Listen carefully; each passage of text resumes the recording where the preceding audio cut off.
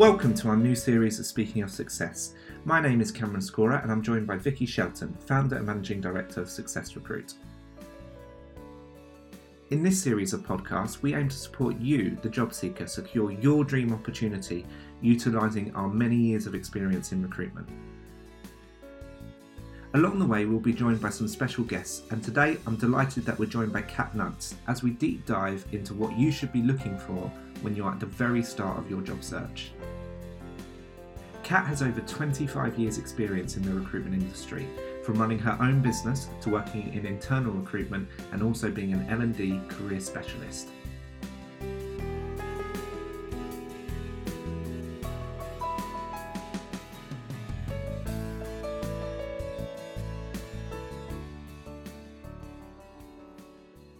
Kat, welcome to Speaking of Success. It's great to have you.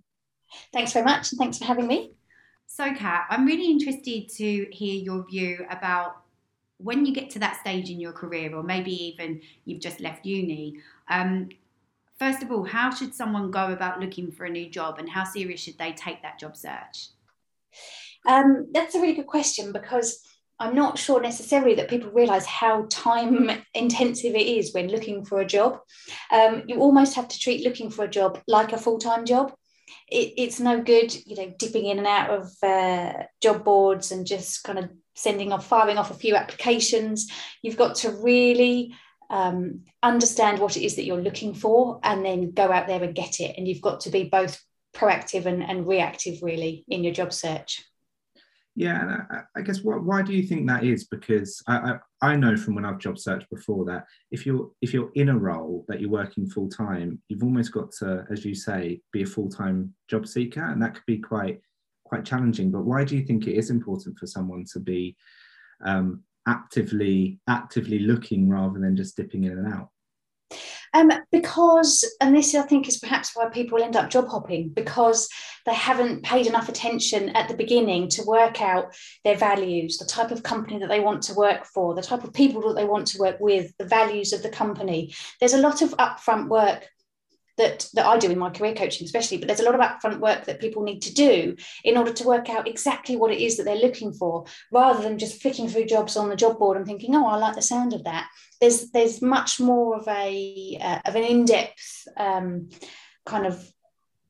much more of an in-depth search process that needs to go on in order to find the right job that they can grow within, because ideally, I don't think anybody particularly wants to keep moving jobs in order to climb up the career unless they absolutely have to. So if they can get some really good experience in one company because they like what the company does, because they have the same values as the company, there's a lot to searching for work. It isn't just trying to find a new job. There's so much more to it.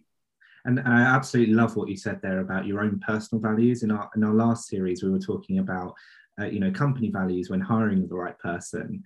Personal values are so important as well for someone who is job searching to find the right job for them as well. Yeah, absolutely. And if the values don't intertwine, if you don't have the same values as the company, how can it work? It's like a relationship, isn't it? I mean, you are there for many, many hours and many, many, many days of your life. So you absolutely need to, your personal values really absolutely need to fit with the company values. As a recruiter, we get so many people that come to us saying, I need a new job, but they've not thought it through. They've not thought about what's important to them. Yeah, and I guess some of our listeners won't really know what values are for a company. So I think a value is what a company stands by. It's something that says this is our DNA. This is what's the foundation of our company. So it could be things like honesty and integrity. It could be things like work collaboratively. Yeah. It could be passionate about what you do. Yeah. Or anything along those lines. Yeah, they just really need to look at what's important to them. So, Kat, when you do decide you want a new job, a new challenge, time to move on because you want to expand your knowledge, there are so many things to consider. What are the key things you should consider in the new role? There is a lot to consider, you're right. And it isn't just your CV. Obviously, your CV is a huge part of it because that's how we still find and locate and take people on. But your whole personal brand is so important, and everything is done online now. You used to be able to go into a company and drop a CV in. That might work, but so much is done online, and your personal brand has to reflect that online. So you have to make sure that, again, your values are coming across in your personal brand, that your social media is acceptable for other people to view, if you understand what I mean, because recruiters, they will look at your social media, and companies hiring will look at your social media profiles, and if they don't like what they see, you may not be shortlisted. Whether that's right or whether that's wrong is a whole other debate, but you do need to make sure that your social media and also your CVs are really they're really tailored to exactly what it is that you're looking for. And I think a lot of people don't tend to write a CV in quite the right way. It's almost a carbon copy of their job description that they were given when they were first started in the company. And CVs have moved on an awful lot. And again, they need to tell a story. You need to be thinking about how your CV adds value to that company. What's in it for them in reading your CV? What are the stats? What have you done? What value have you brought to that business? What have you saved? There's so much more to writing a CV than just your job description, and I think a lot of people need a bit of work with their CVs. Yeah, I totally agree with that. Obviously, being in recruitment myself, I see thousands of CVs, and I know when working with hiring managers and people who are looking, all that thing about the social profile, your personal brand, and how you are represented. It really is true that people will go and look at you on social media platforms, obviously LinkedIn being the professional one, but Facebook, Instagram, and others as well, and even TikTok is out there, and I know people who have gone on like TikTok accounts just to see what they're like as people. That's right. I mean, it's building a picture of someone, isn't it? And of course companies will do all they can to try and understand that person, and rightly so, but also so should you as the candidate. You should be checking out Glassdoor, and you should be looking at different points of view about that company as well, so that you can build your own profile of that business that you're potentially going to be interviewing for. So I've read a stat in the past that it takes around 6 seconds for an employer to decide whether that CV is worthy to be called for a job vacancy. Yeah. On that cases, Kat, what would you say is important to highlight on a CV? So with that, if you've only got 6 seconds, your profile needs to be so tailored to that role that you're applying for. And I always say to my clients that you are going to need to almost tailor your CV for every single role that you apply for. And no one enjoys doing it. I get that. But it's so important. You can have a generic CV, but you need to tailor that for every single role that you go for, and make sure that your opening profile is exciting and it makes people want to read on. Why should we employ this person? What can they bring to us? That needs to be in that opening profile. Yeah, I agree, Kat, because I think as a recruiter, I see so many CVs that are very generic, like I'm a loyal, trustworthy individual as a personal statement, and everyone can say that, but there isn't any sort of backing as to why that is. So I would really recommend when someone's looking at a personal statement on their CV that they can bring something personal that makes them relative to be put forward to this role, i.e., I have 20 years experience within the financial services as an accountant, or I'm a recent degree graduate with a first in mechanical engineering. Anything that's going to actually, that first line, really stand out to an employer to think that's what I want, rather than just this real generic, I'm a loyal, hardworking individual. Yeah, and when you say tailor, what kind of things could you be looking at to support that process and making that the right CV for that right job? Because obviously you don't want to lie on a CV by any means, but you want to pick out the things that you've done in the past. You need to gather evidence. So while you're looking at the company and you're doing all your research and you're understanding the company's values and you're looking at their own social media content and looking at what they put out, that's where you need to tailor your CV. You need to be using the same type of language. You need to make sure that, as we've talked about before, about your values, and that your values come across in that CV so that they match and align with the company. You need to be making sure that what is in that job description you have absolutely replicated in your CV. If the company wants someone that's worked on a particular database, then you need to make sure that if you've done that, that's in your CV. And I think that with a generic CV, people just don't put enough information in that. They don't put enough information in that is relevant to that particular job spec. And each company is so different, which is why you need to craft your CV so that it matches exactly what the client's looking for. Yeah, and on the flip side of that then, what would you say are like the most common mistakes that you see on CVs? Spelling mistakes, unbelievably. Can you believe that? Just on that point, Grammarly, get Grammarly. Yes, agreed, yes. And also, when I was a recruiter, the amount of people that had their phone numbers wrong, it was so frustrating. But they'd missed out digits or put the wrong digits in their mobile numbers. Real basic stuff. But I think that's the trouble, isn't it? You perhaps doing it quickly, rushing it, aren't going back and reviewing what you've written. So that it's basic mistakes like that, but also back into how serious someone is about their job search, and are they willing to spend the time to make sure that CV looks right? Yeah, absolutely, that's it. And it's so important. It's your shop window. It is all that somebody knows about you, your CV. So you've got to make sure it's right. And I've just done a resume writing course because it's something that I want to offer my career coaching clients, and they talk a lot in there about layout, branding. Some CVs are very confusing, using different fonts. There's a lot of mistakes that people make, but of course, they don't necessarily know that, because when was the last time you wrote a CV? Things change, things move on. I think CVs have developed. And where do you go for that guidance, and where do you go for that help? And lots of CVs are very cluttered, not using bullet points. So again, it's got to be aesthetically pleasing to make sure that someone's reading it, but you've got to make sure you also get in all the content that you need in order to showcase your skills. So there is a bit of an art to CV writing, but it's practice. The more you do it, the better you become.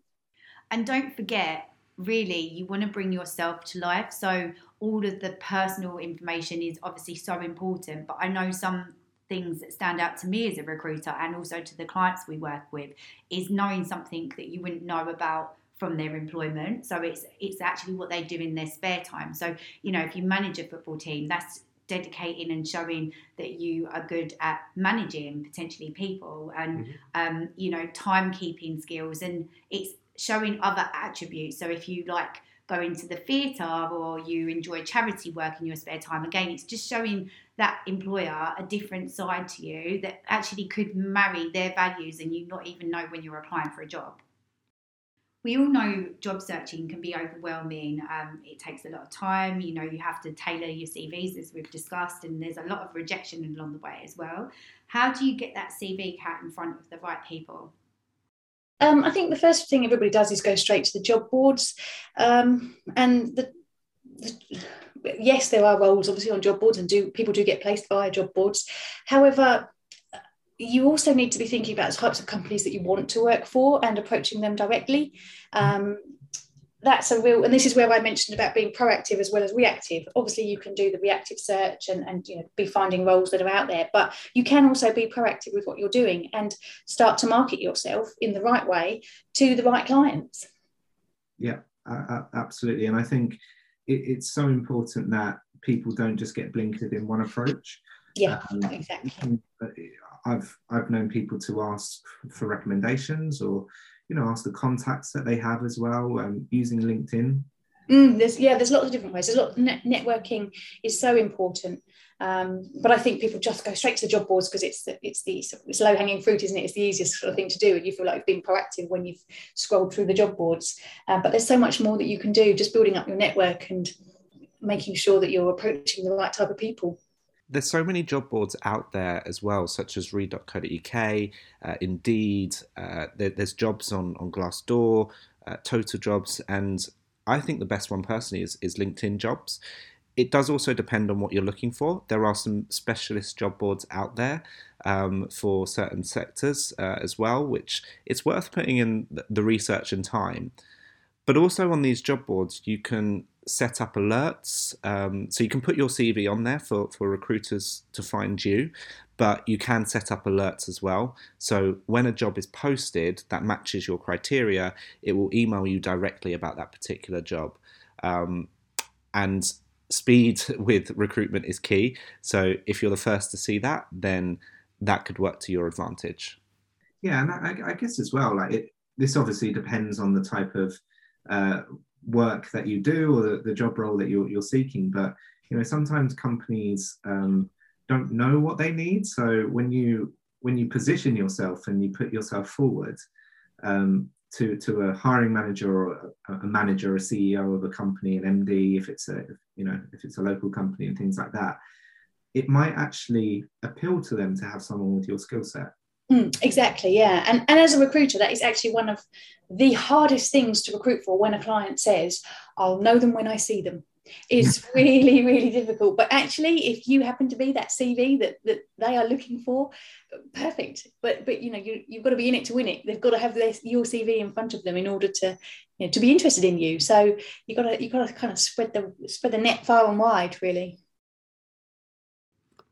It all goes back to what you said at the beginning, really, about it's a full-time job, looking for a job. And I think this is something that's really key for me when I'm helping people look for jobs as a recruiter. And it's something that people need to think about a bit more.